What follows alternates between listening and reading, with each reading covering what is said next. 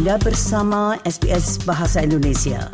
Dapatkan lebih banyak lagi cerita bagus di sbs.com.au/Indonesian. Pendengar, apa yang dimaksud dengan sistem peringatan darurat dan peringkat bahaya kebakaran Australia dan bagaimana Anda harus menanggapinya? Australia adalah negara yang rentan terhadap bahaya terkait cuaca ekstrim.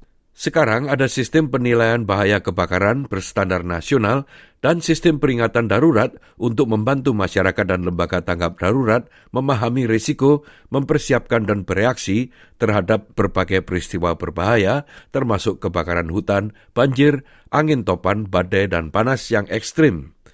Berikut ini sebuah laporan tentang hal tersebut yang disusun oleh Claudiana Blanco untuk SBS News.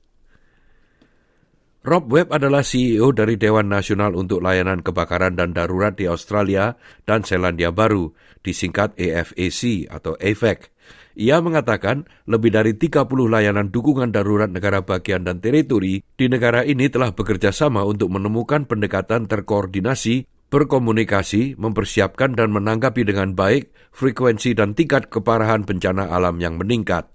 Australia is a wonderful place to live and a wonderful place to be throughout the year, but we do have these periods of disasters of all different kinds. As our climate is changing, we're seeing more and more compounding disasters where disasters are happening on the back of each other or they're happening over wider areas. And therefore, we're finding more and more we have to share resources across our borders. Baru-baru ini Australia memperbaharui dan menyederhanakan sistem peringatan darurat dan peringkat bahaya kebakarannya, serta memperkenalkan sistem berjenjang yang konsisten secara nasional.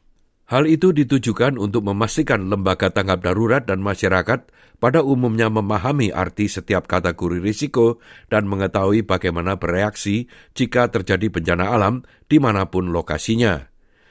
Sistem peringkat bahaya kebakaran dan sistem peringkat darurat adalah serupa, tetapi digunakan untuk berbagai tahap keadaan darurat dan bahaya yang berbeda. Fiona Dunstan, manajer keterlibatan masyarakat nasional untuk Biro Meteorologi atau BOM, menjelaskan perbedaannya. The fire danger rating system is specifically for fire preparedness. So how severe or how concerned are we about the weather conditions and the environment that's leading up to. So if we were to say tomorrow is going to be pretty hot and windy and we haven't had rain for a while and the grass and vegetation or the trees are quite dry, from there we determine a fire danger rating, and it's there that we then say that we need to take action in order to prepare in case a fire starts. Sebaliknya, sistem peringatan Australia digunakan untuk menggambarkan tingkat keparahan keadaan darurat atau insiden yang sedang berlangsung. Ini digunakan untuk berbagai jenis bencana alam, tidak hanya untuk kebakaran. Berikut ini penjelasan dari Fiona Dunstan. The Australian warning system is designed to incorporate many different types of hazard warnings, so flood, fire, cyclones, heat, so those different types of systems. And then there's a tiered system there that provides a level of warning depending on the threat to people's lives or their homes or businesses. So one is before an event and one is sort of during an event. Sistem peringatan Australia Nasional diperkenalkan pada Desember 2020 dan dibagi menjadi 3 kategori kode warna. Sementara itu, sistem peringkat bahaya kebakaran yang baru direvisi diluncurkan pada bulan September 2022 dan memiliki 4 kategori kode warna yang serupa. CEO dari AFAC, Rob Webb, menjelaskan. It's replacing a system that was almost 50 years old. And this new system has also got a much simpler system for our communities to understand. We worked with the community to design a new, simpler 4-level system with really simple language that allows people to prepare and act when they need to do so. Elizabeth Koh adalah sukarelawan jangka panjang untuk New South Wales Rural Fire Service. Ia mengatakan memahami peringatan itu sangat penting. One of the things that we always see is that people who don't leave, don't understand, or leave too late, we're often having to also work with them during very intense fires. And what that's actually doing is it's actually drawing away resources from firefighting because we need to then look after people, supporting people to get out of those dangerous situations. Sistem peringkat bahaya kebakaran yang baru menggabungkan ilmu pengetahuan dan data terbaru yang dikumpulkan oleh berbagai lembaga tanggap darurat dan biro meteorologi. Webb mengatakan sistem baru itu mempertimbangkan beragam jenis iklim dan tanaman dan pohon-pohon yang ditemukan di berbagai negara bagian. Previously, we only used 2 different types of fuel. We had forest fuel and we had grass fuel. Now, using 8 different types that recognise the very vast variety of vegetation we have around Australia. It allows us to provide more accurate information and on a much finer scale than we ever have been able to before. Kategori pertama dari sistem peringkat bahaya kebakaran adalah sedang yang berwarna hijau. Ini berarti sudah waktunya untuk merencanakan dan mempersiapkan diri. Kategori berikutnya adalah tinggi yang berwarna kuning, yang berarti siap bereaksi.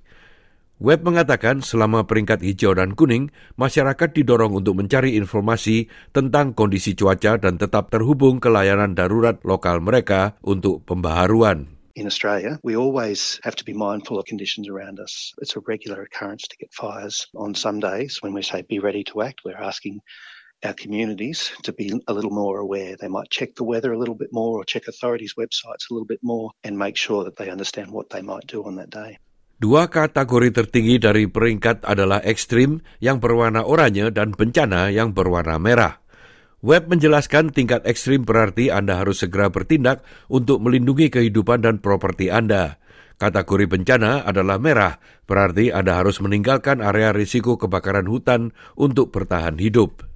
So at that take action now, it really means you make a decision about what your actions will be on that day. When the fire conditions get up to that extreme level, that's where you really must be able to say, if a fire starts on those conditions, they will not be controlled in the heat of the day. So you have to be aware of what you're going to do, what your bushfire survival plan is, whether that's to stay in the location or whether you're going to move to a safer place.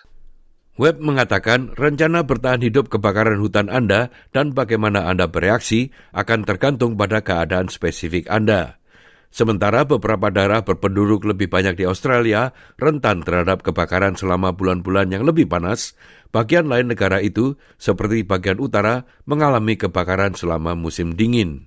It will vary from person to person, where your property is, how well prepared your property is. But ultimately speaking, if you hear that extreme forecast and you're in a bushfire-prone area, that's where you must understand your own bushfire survival plan and then take that action of either you may choose to leave, you may choose to sit down with your family and discuss exactly what you might do on a day.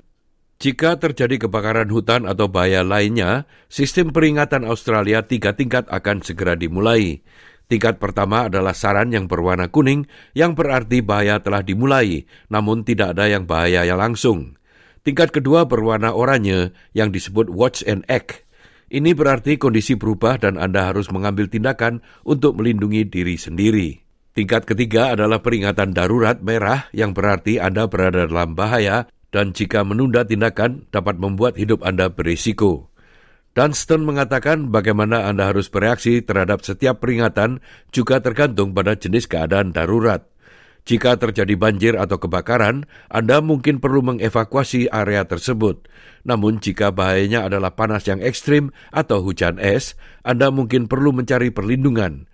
Mengetahui bagaimana Anda dan rumah tangga Anda akan merespon sebelumnya adalah kunci utama. Having a plan and talking about it with their household about, if we are threatened by an event, what are the types of things we want to do? Where do we want to go? What will we take with us? What will we do with our pets, our children, all of those things. So it's really important that the discussions that are had at a household and within a community happen well before we're actually issuing formal warnings for the types of events as they unfold. Webb mengatakan setiap orang harus menghubungi layanan darurat lokal mereka untuk menemukan informasi tentang jenis bahaya yang mungkin terjadi di daerah itu. Do you get floods? Do you get storms? Do you get fires? Understand the risks that might be there and learn what you can do to reduce those risks. That's most important. And that takes a little bit of work, but a small investment in time to understand the hazards in the area can actually save your life further down the track. Nah pendengar, itulah tadi sebuah rangkuman tentang apa yang dimaksud dengan sistem peringatan darurat dan peringkat bahaya kebakaran Australia dan bagaimana Anda harus menanggapinya. Rangkuman itu disusun oleh Claudiana Blanco untuk SBS News dan disampaikan oleh Ricky Kusumo. Anda ingin mendengar cerita-cerita seperti ini? Dengarkan di Apple Podcast, Google Podcast, Spotify atau dimanapun Anda mendapatkan podcast Anda.